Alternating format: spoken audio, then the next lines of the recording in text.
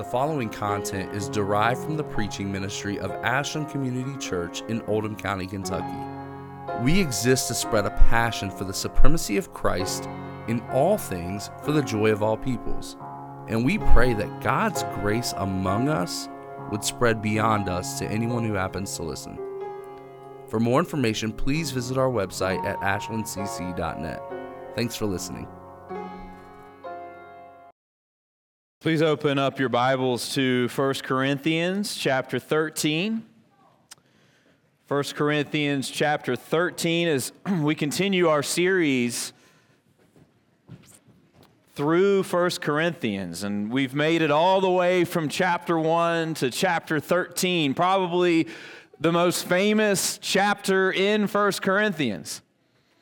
I think it's helpful, though, for us to study 1 Corinthians 13 in the context of the letter, because it's often taken out and sort of plastered on walls and quoted at weddings, but it's given to the church. This is a word for us. The Holy Spirit desires to speak to us today from 1 Corinthians 13.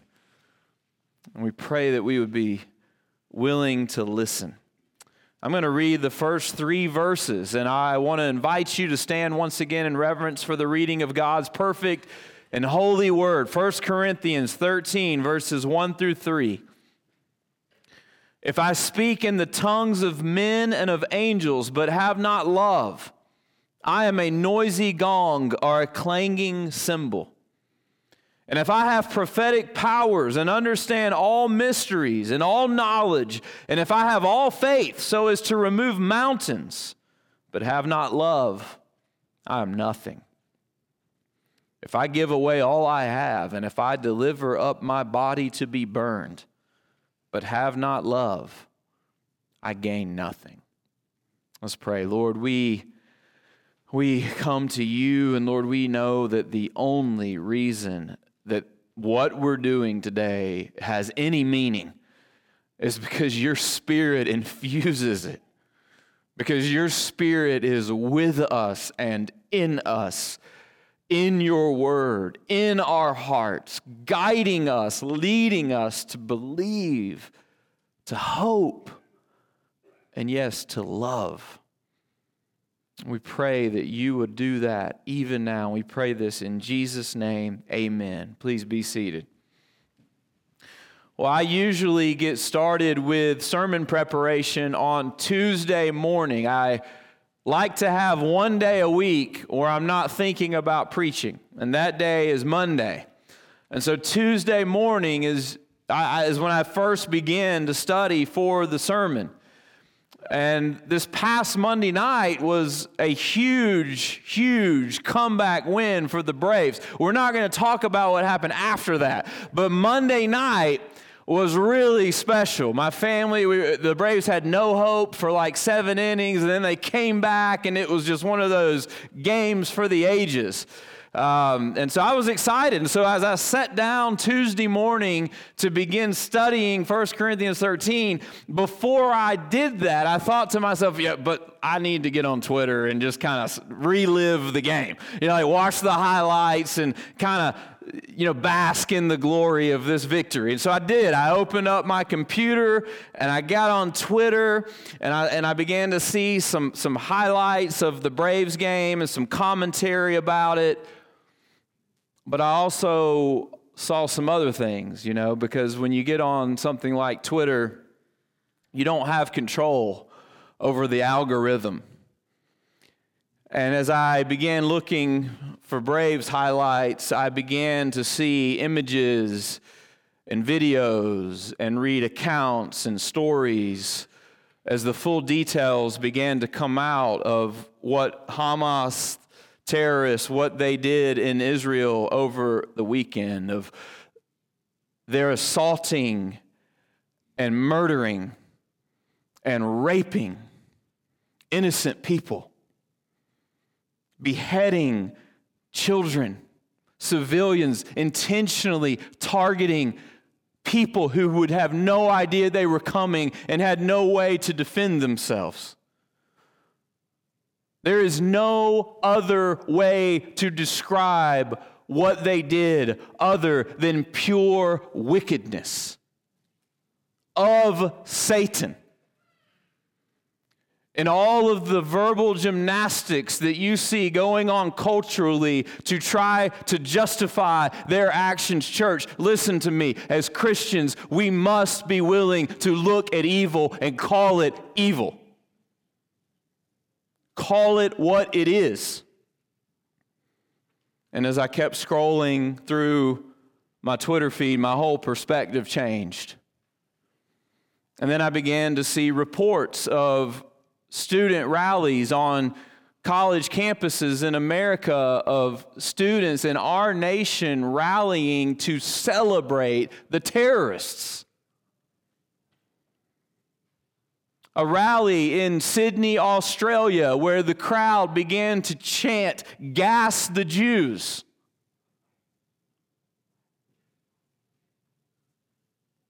And so that was the backdrop for my beginning to study the greatest poem on love that's ever been written. That was the backdrop.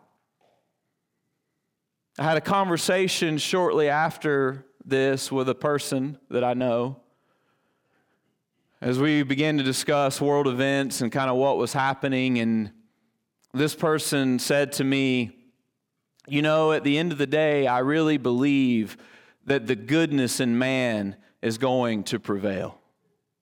That, you know, our goodness as a human species is just going to triumph over evil." And I said to him, "Have you watched the videos? Have you read the stories? Are you aware of what is happening in our world? Are you even aware of your own heart?" Listen, church, our hope is not that there is some speck of goodness left in humanity that is somehow going to win the day. That does not exist.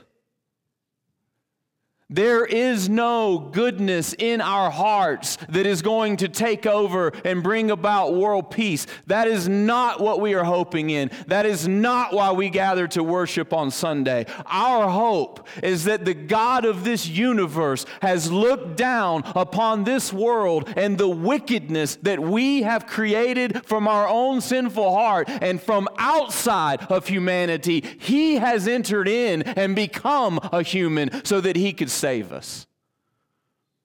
That's our hope. Our hope is Christ. We are not placing our hope in some notion of the goodness of people, because that just doesn't exist. The chapter on love is in our Bibles because the Bible tells us that before this, the light has come into the darkness and the darkness has not overcome it. The light is Jesus. Jesus is our hope. It's because of Jesus, listen, and only because of Jesus that we have confidence that death and brutality and hatred and war will not win at the end of the day. It's only because of Jesus. There's no other reason.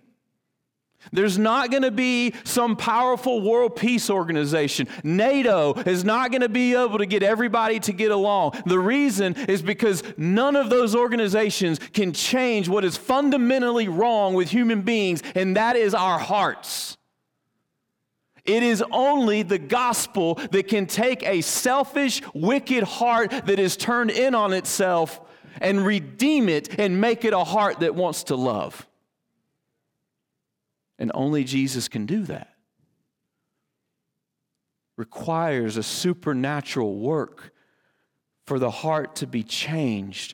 The biblical call to love is not some vague platitude for humanity to get along and sing kumbaya. It is God's call for His people to bear witness to the gospel by loving each other.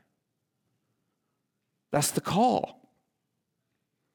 Romans 5:8, we read it earlier in the service, but God shows his love for us in that while we were still sinners, Christ died for us. Love invaded the wickedness of our world. Love has come down to change us, to save us, to forgive us, to justify us, to sanctify us, to bring us into eternal life, to make us members of God's own family, to let us inherit the kingdom of God forever. Love has done all of that. We have not deserved it. We have not earned it. We have done nothing to make any of that happen. It is all because of the mercy of a sovereign God. And because of his love, because Christ died for us when we were still sinners, and only because of that, we are called to love one another, to love our neighbor as ourself. It is God's love that makes our love possible. It is God who loves first. We do not love because we are just naturally loving people. No, we are naturally selfish people. We love because of God's love first. This is what Jesus taught us. This is all over the Bible. And so I honestly could stand up here for all morning and just pick verses to make these points, but I'll pick only one. John 13:34 through 35, Jesus says, "A new commandment I give to you, that you love one another, just as I have loved you, you also are to love one another. By this all people will know that you are my disciples, if you have love for one another." How is the world going to make sense of a God who loves them?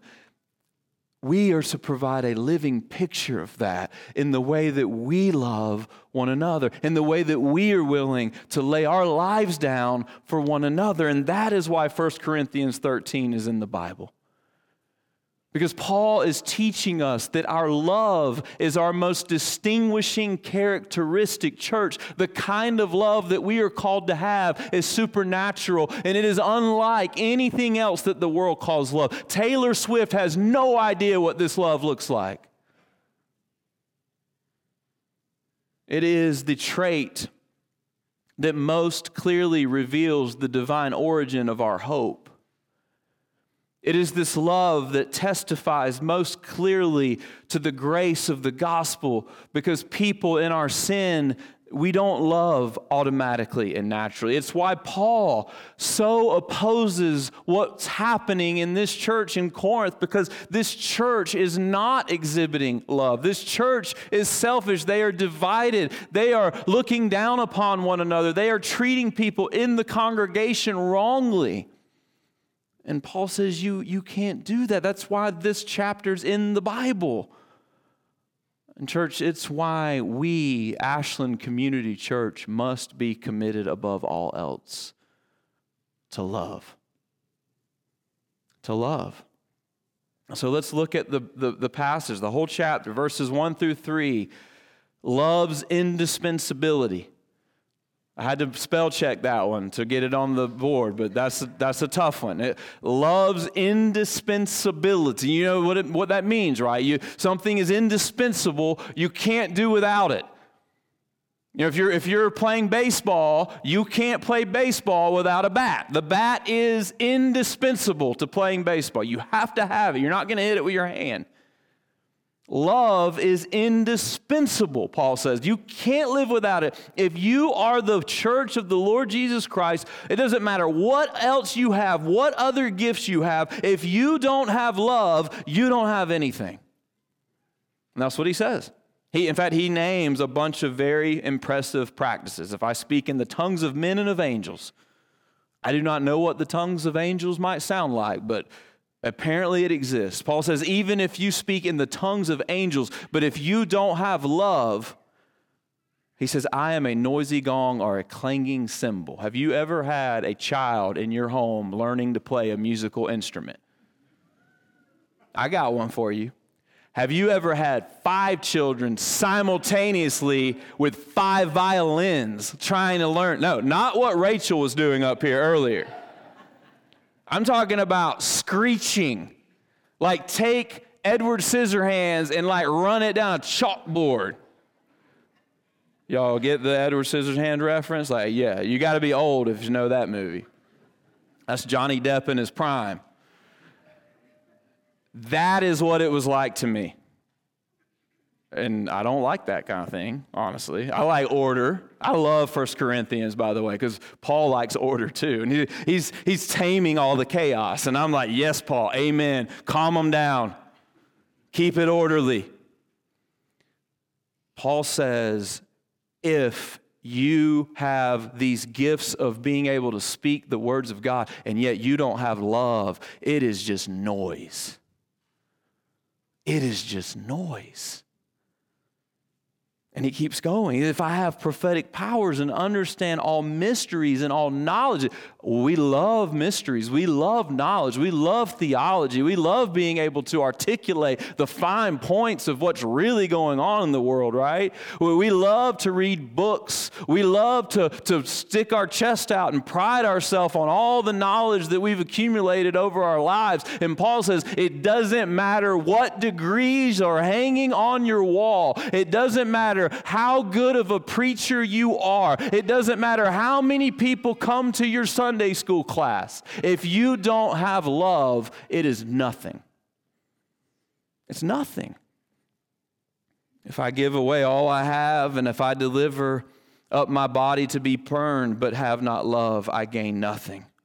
But before that, he says, even if I have all faith, Jesus had said, if you have faith, you can move mountains. And Paul's referring to that in verse 2, but have not love, I am nothing. The point is that you can have gifts and characteristics other than love. In fact, you have to have gifts and characteristics other than love. Paul is not saying that faith's not important. He's not saying that being able to proclaim the word of God is not important. He is not saying that being willing to deliver over your body to be burned in service of the gospel, that's not a good thing. These are actually really good things. The point that Paul is making is that the usefulness of any other gift depends upon love. Love isn't the only thing you need, but nothing else matters without it. That's the point. It is the one indispensable ingredient.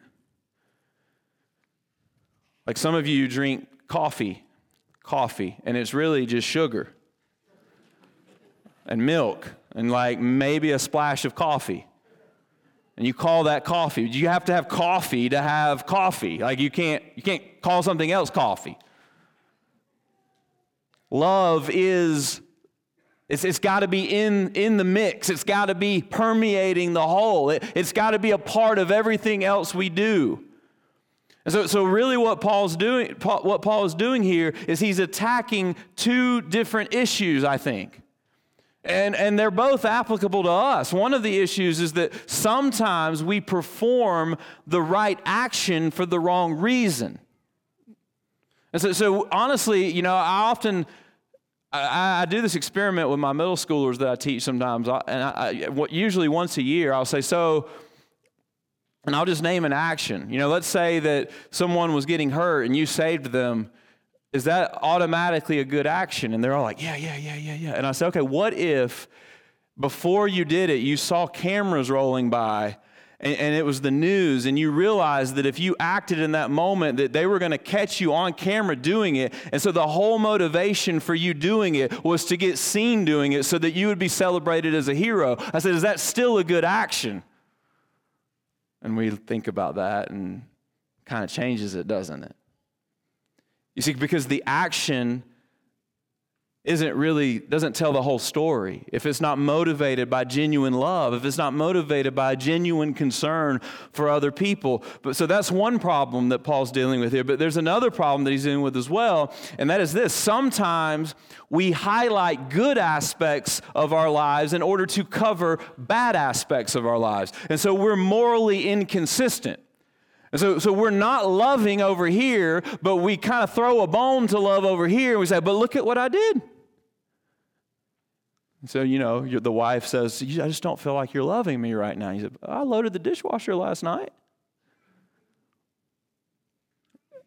Paul's attacking this. I've heard people my whole life in the church say things like, I just really don't like kids and I don't want anything to do with them. But I'll write a check to fund the kids ministry, okay? Like that does enough.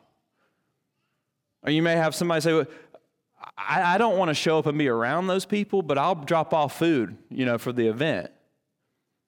You see, we can't cover hearts that are unloving by actions that we think that make up for it. Paul's attacking all of that. The point that he's making is that love is the energizing principle of everything that the church is supposed to do and everything that every member of the church is supposed to do. It is the one essential ingredient. Paul is not describing it as just an action that you check off the box once a week, like, oh, I loved this week, did my thing.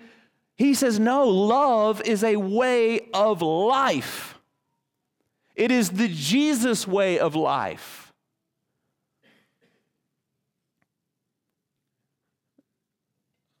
Think about this with me, church. We here at Ashland Community Church, we really believe that right doctrine is important. We have a confession of faith that is a summary of what we believe the Bible teaches, and we hold that as our guide, as it provides the guardrails for our interpretation of Scripture. And you've heard me stand here and argue in the past that our ability to love is dependent upon knowledge. It is dependent upon right doctrine. If you don't know who God is, how can you love Him? If you don't know what God has done for you, how can you love others the way He has loved you? So there is a connection between all of these things. But there is also a danger, especially amongst people who take doctrine very seriously, where knowledge can become an end in and of itself. And so we pursue knowledge because we want to know more. And we pursue knowledge because knowledge is intoxicating. And we pursue knowledge because knowledge makes our heads explode. But listen to me, knowledge is never the end. Knowledge is always the means to an end. We pursue knowledge because knowledge is supposed to always lead us in the direction of love. We love God. We love our neighbor. We love one another. And if we ever get into a point in our lives where knowledge is an end in and of itself, listen, you will become prideful and you will become insufferable and no one else will want to be around you. Knowledge feeds love. It always feeds love. So listen, pursue knowledge, pursue truth, go to seminary, go to Bible studies, fill your mind up with all of that truth. But listen, you better have an outlet for that knowledge to lead you to getting on your knees and serving other people. That has to be there. That has to be present. That's what Paul's saying. That's his point, because the Corinthians were so obsessed with these impressive gifts like tongues and prophecy. And so Paul's attacking that tendency. This call is a call for us to ask the question, why? And it's a good question for us on Sunday because some of us we get up and it's our routine. That's a good thing, by the way. I love it when it's your routine to be here at 10 o'clock. Actually, let me back up. I love it when it's your routine to be here at 9:45. So just get that on record. Not 10:05, not 10. All right, I'm going to not go there. But the routine is good, but listen, all of us need at times to set back and say, why am I going there? Why am I serving in the nursery? Why am I on the music team? Why am I serving in front line? Why am I in the sound booth? Why am I going to BFG on Sunday afternoon when I'm tired? Because some of us, going to BFG on Sunday afternoon becomes this slavish thing. Oh, I know that they're going to ask me why I'm not there. I know that those people, they're going to be disappointed if I don't go. And it becomes about people pleasing. And ministry is not supposed to be done from a heart of people pleasing. That is selfish. Ministry is supposed to be done from a heart of love. We show up to BFG, we show up to nursery, listen, because God loves us, and we are called to love one another. We show up when we're tired because we're committed to each other. We show up on Sunday at 9:45 because we're committed to these people here. And my presence communicates, I am committed to you. We are committed to each other. That's what a church is. We've got each other's backs. Church, that is what church does for you. But you have other people's backs. It's not just one way. You support each other. Love's indispensable. So what is love? Well, Paul's going to tell us that too. Love's character. So in verses 4 through 7, Paul is going to point out 2 positive characteristics of love and 8 negative characteristics of love. So in other words, he's going to tell you 2 things that love is, and he's going to tell you 8 things that love isn't. And there's a reason for that. Usually when we speak in the negative, what does that mean? It means that we're addressing a problem.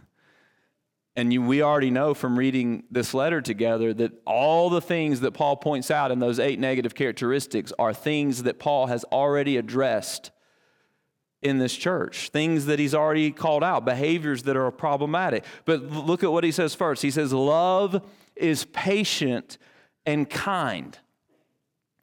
And I love that start because it reminds us of where love comes from. It is God who is patient and kind. We're only going to be patient and kind to the degree that we are connected to a God who is patient and kind. Romans 2:4, Paul says, or do you presume on the riches of his kindness and the forbearance and patience, not knowing that God's kindness is meant to lead you to repentance? And you see there in that verse that patience and kindness kind of go together, don't they? We're patient relationally with one another. We're going to be kind to one another. It's kind of the opposite of what Paul says later when he says it's not irritable or resentful. Patient and kind is the positive of that negative. God has been revealing himself as patient and kind from the very beginning. In fact, when God told Moses, revealed his glory to Moses in Exodus 34:6, he hid Moses in the cleft of the rock, and his glory passes by. And this is what Moses heard from God. I am merciful and gracious, slow to anger, and abounding in steadfast love and faithfulness. That's the first part of what he heard. I'll say it again because it's repeated more than 27 times in the Bible. Merciful and gracious, slow to anger, and abounding in steadfast love and faithfulness. That's who God is. So remember that we were created to image God. Because of our sin, we have failed to image God, but Jesus has died to save us and has been resurrected, has been raised to bring us into newness of life so that we can again fulfill the calling for which we were made. We are to image God. We are to be perfect as God is perfect. God is patient and kind. We are redeemed in Christ. We are called to be patient and kind and to image God in this way. Oh, but it's so hard, isn't it? It's so hard. You know why it's hard? Because by default, we are hardwired to focus on ourselves. If you don't believe me, just watch the way people drive. You know over here on this exit where they like to close the lane?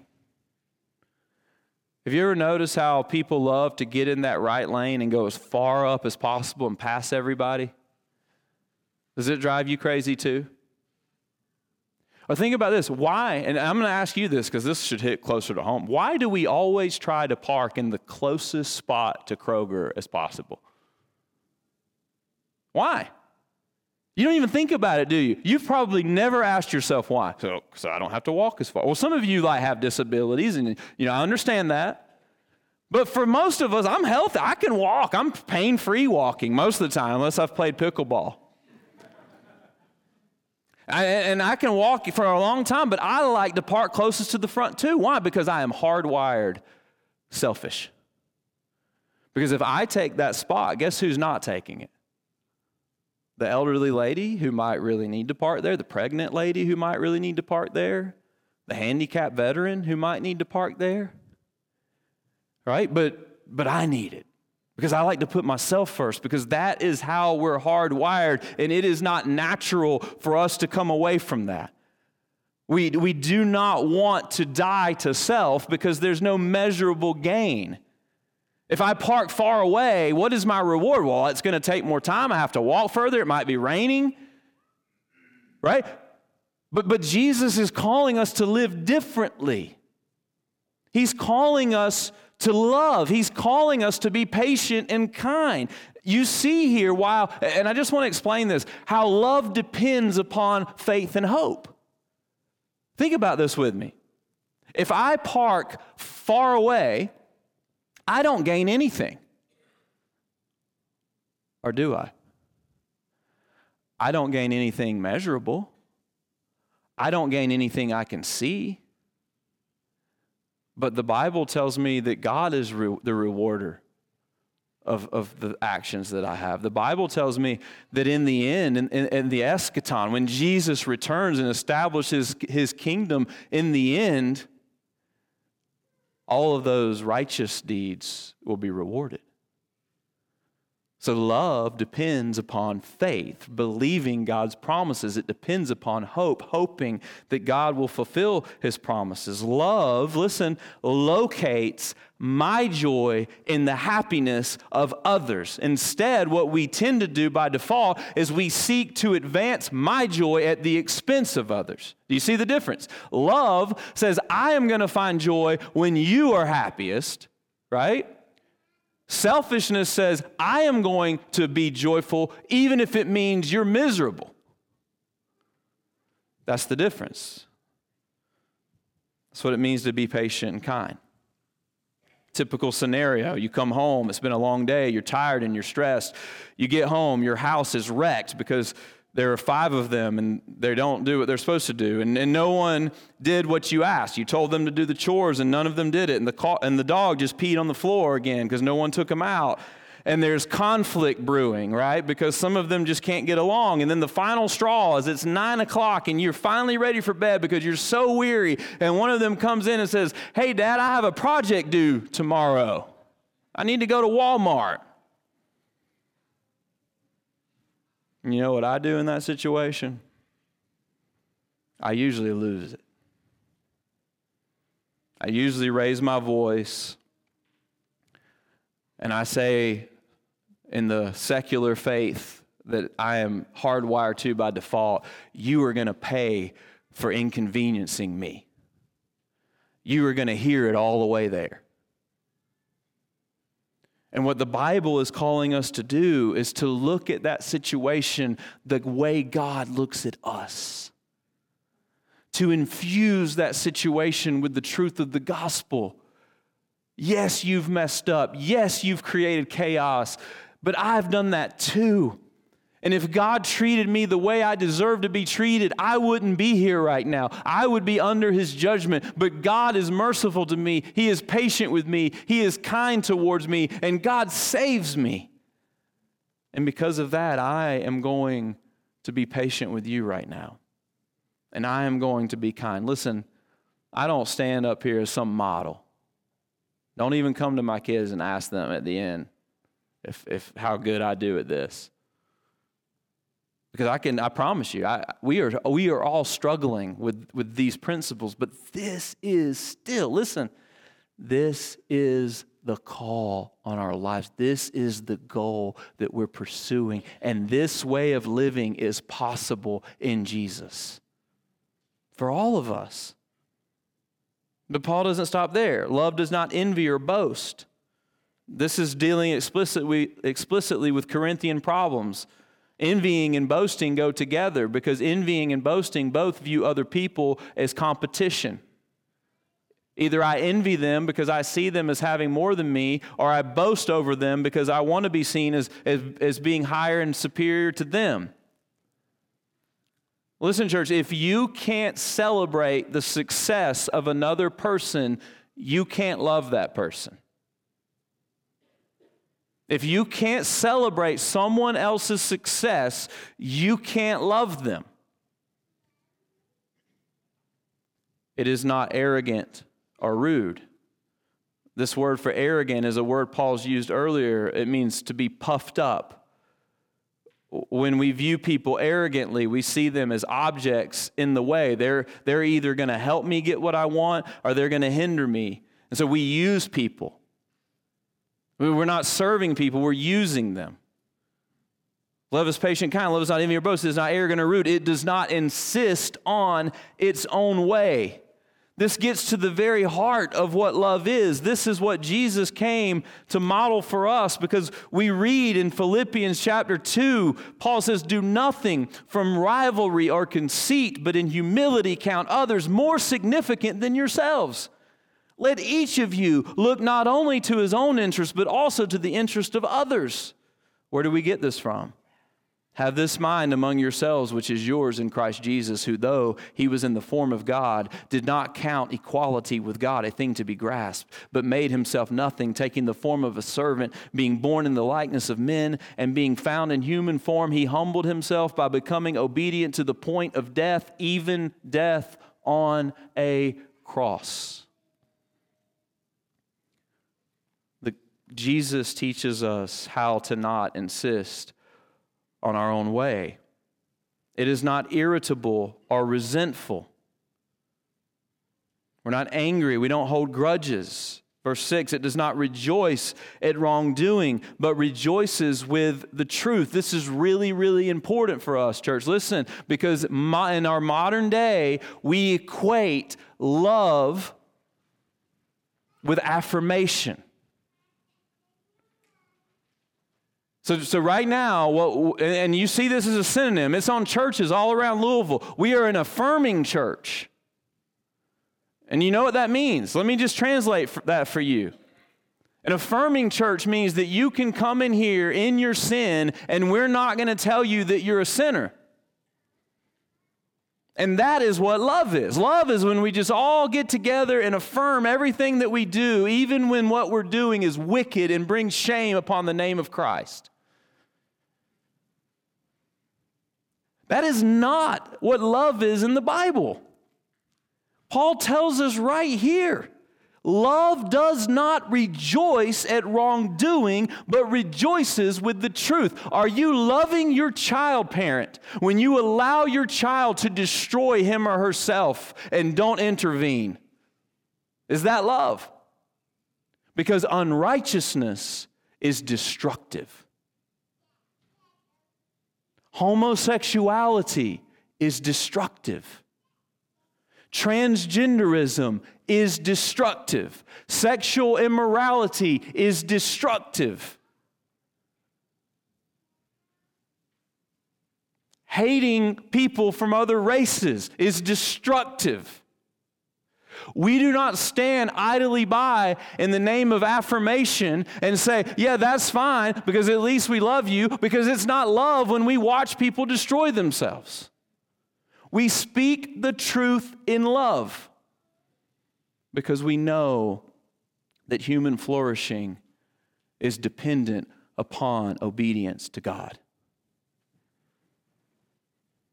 Verse 7.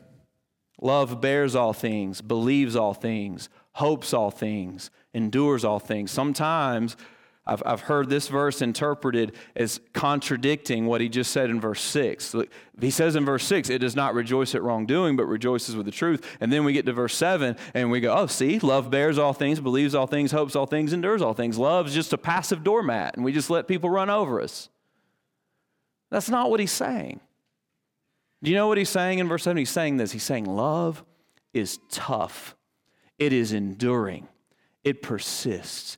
It gives people second chances.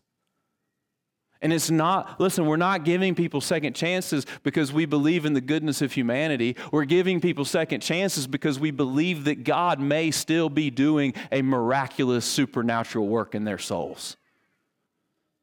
And where would you be if you didn't get second chances? We wouldn't be here. We wouldn't have hope. Don't emotionalize love. Back in the 60s, some really smart dude wrote a book called Triumph of the Therapeutic. And in that book, he noticed that culture was undergoing a transition. He said, life meaning used to be based on shared communal commitments, and now people find meaning in life through individual fulfillment and personal freedom. He pointed this out in 1966. We are now over 50 years afield of a transition in culture where we find life meaning in individual fulfillment and personal freedom. And I want you to know, church, that transition has completely turned our definition of love upside down and made love the opposite of what love really is. Love in the Bible, and if you're a note taker, write this down because it's really important. Love in the Bible is covenantal commitment.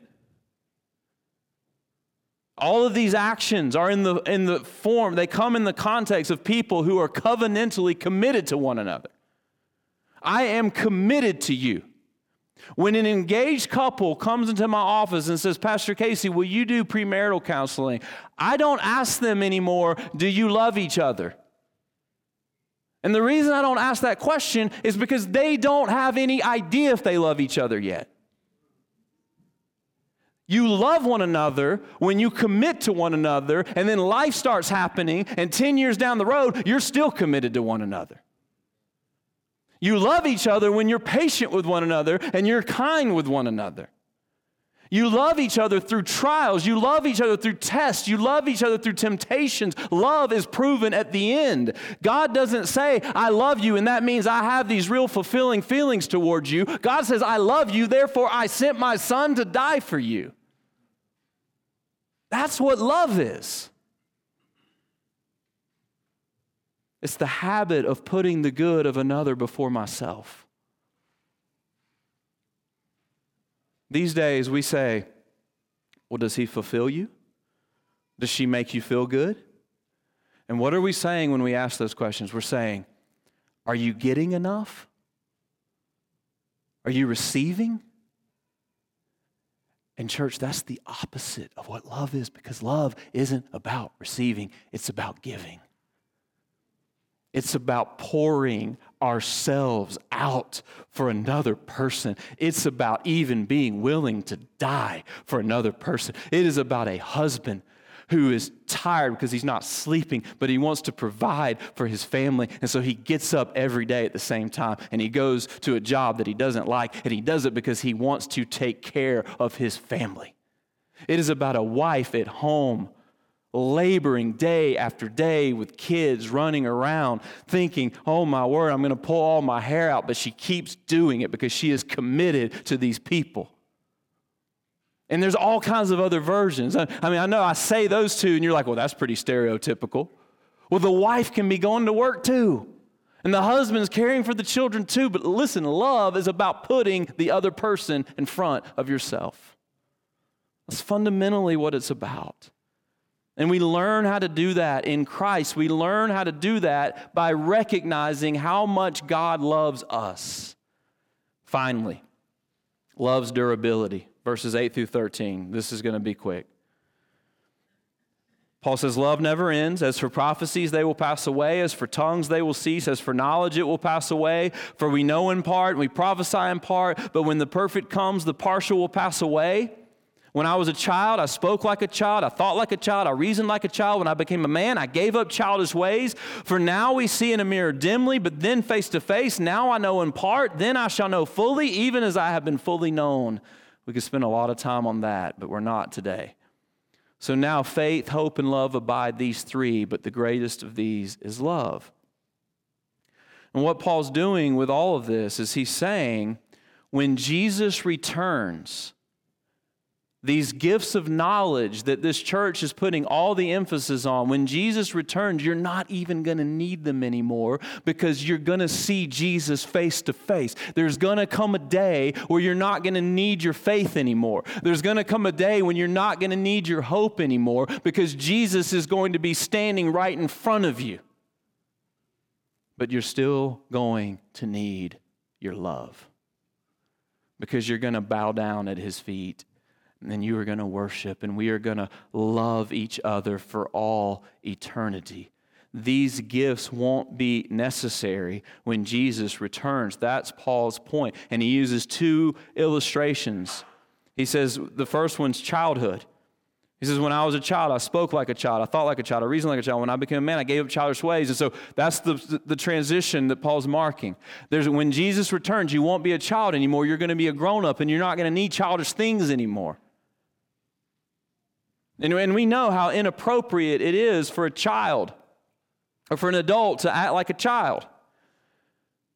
If you don't believe me, just watch Andy Bernard in The Office where he does baby talk. And you're like, oh, don't talk like that. I think I wrote it down. I had to look it up on YouTube. Yeah, he says, Andy is a whittle scaled. You hear me say that. Nikki and I make fun of that show, and we talk like that sometimes, but then if guests come over, I'm like, quit, nah, don't talk like that. It is inappropriate for a child to talk that, for an adult to talk that way. Paul says it's inappropriate for an adult to continue to put emphasis on all of these things that you're not going to need in the future. You need to put emphasis on love. And then he uses the analogy of a mirror. For now we see in a mirror dimly, which is it's really cool because in Corinth, this is where they manufactured mirrors. And so Paul is pointing out a trade that probably people in this congregation participated in. He says, for now we see in a mirror dimly, but then face to face. Now, church, we can't see everything clearly, but one day we will. Now I know in part, but then I'm going to know fully, even as I have been fully known. The one that endures forever is love. Faith and hope, as great as they are now, they're not going to be needed when Jesus returns. And so to wrap it up, listen. The wrong way to respond to 1 Corinthians 13, the wrong way is to begin looking around the room and thinking about how everyone else falls short. I wish people loved the way they're supposed to love around here. I needed to move a couple weeks ago and nobody showed up to help. You see, that's the wrong way. That goes against everything that the Bible is teaching us about love. We have this thing in culture where we like to tell people that we want to be loved, and then we tell them how they're supposed to love us. And that's just not the way it works. The Bible is calling us to lay our lives down, and that is the only way any of us can validly walk away from this passage. We have to be asking ourselves, how can I follow Jesus by loving these people? And let me tell you, just a tip to get you started. Love starts with attention. If you're not paying intentional attention to people in the church, you can't love them. You have to know them. And one of the things that Jesus was masterful at was paying attention to people, going out of his way to the woman at the well in John 4. So that he could hear her and see her and let her know that he was going to give her his attention. Marriages, listen, husbands, your wife will feel loved when you give your wife attention. Jeremy said this during our marriage conference yesterday. Prioritize your marriage. Make it the number one priority. Make your spouse higher on your priority list than your children. Attention. You're called to love your wife. You're called to love your husband. Start with attention. Church, let's give each other attention. Let's listen. Let's know so that we can follow Jesus and so that we can bless. Faith, hope, and love abide, these three. But the greatest of these, church, is love. Let's pray together.